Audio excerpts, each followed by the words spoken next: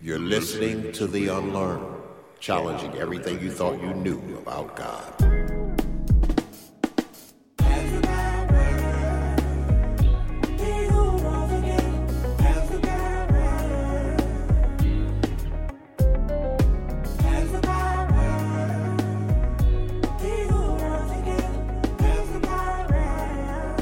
Now, Johnny had no intention of going into that room. He didn't even notice it until Mama said, "Johnny, you better not go into that room." Now Johnny's eyes are big and his mind is wondering. His anticipation is growing. Now he wants to know what's in the room.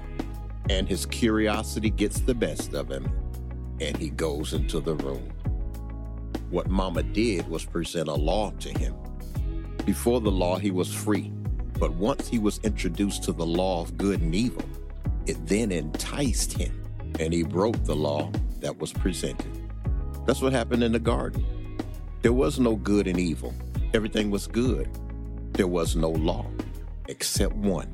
Just don't eat off of the tree of the knowledge of good and evil. That's it. But it was that one law that Satan used to entice Eve to take a bite anyway, which created a fallen nature in all of us. And that fallen nature causes us to want things that we shouldn't have and can't have. It causes us to want more than we need and to go where we shouldn't be. We are incapable of keeping the law in our flesh. Law is bondage. Grace is freedom. And that's what Jesus gave us, freedom.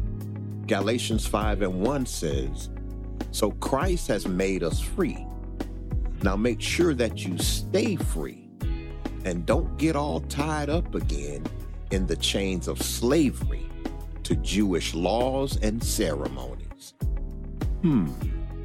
There are a lot of laws and ceremonies in the church that are totally unnecessary and have been implemented as a form of bondage and control.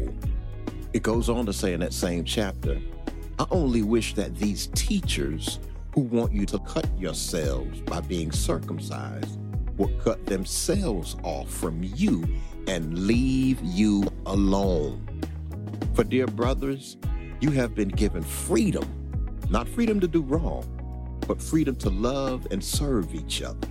I believe with all of my heart that if God's children knew that they had the freedom to love God in their own unique way, the church would be in a much better situation. When you're free to be free in Christ, you flourish.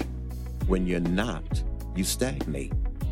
As a result, one of the things that we do against ourselves is we put ourselves in bondage. Now, there is absolutely nothing wrong with sitting in a chair. But once you declare it wrong, it then becomes wrong to you.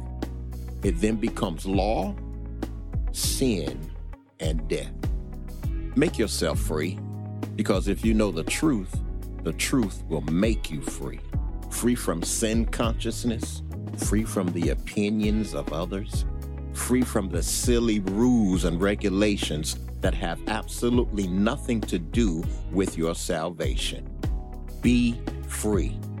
Newsflash, God is not mad with you. I don't care what anybody says. He loves you. Don't allow your low self-esteem to override God's high favor of you. Don't allow what others think of you to override what God thinks of you. Don't allow what others think of you to override what you think of you. And lastly, don't allow what people said that God said about you to override what God actually said about you in the scriptures and what he has shared and continues to share with you on a personal level through the Holy Ghost. I'll get into that more next time on The Unlearned.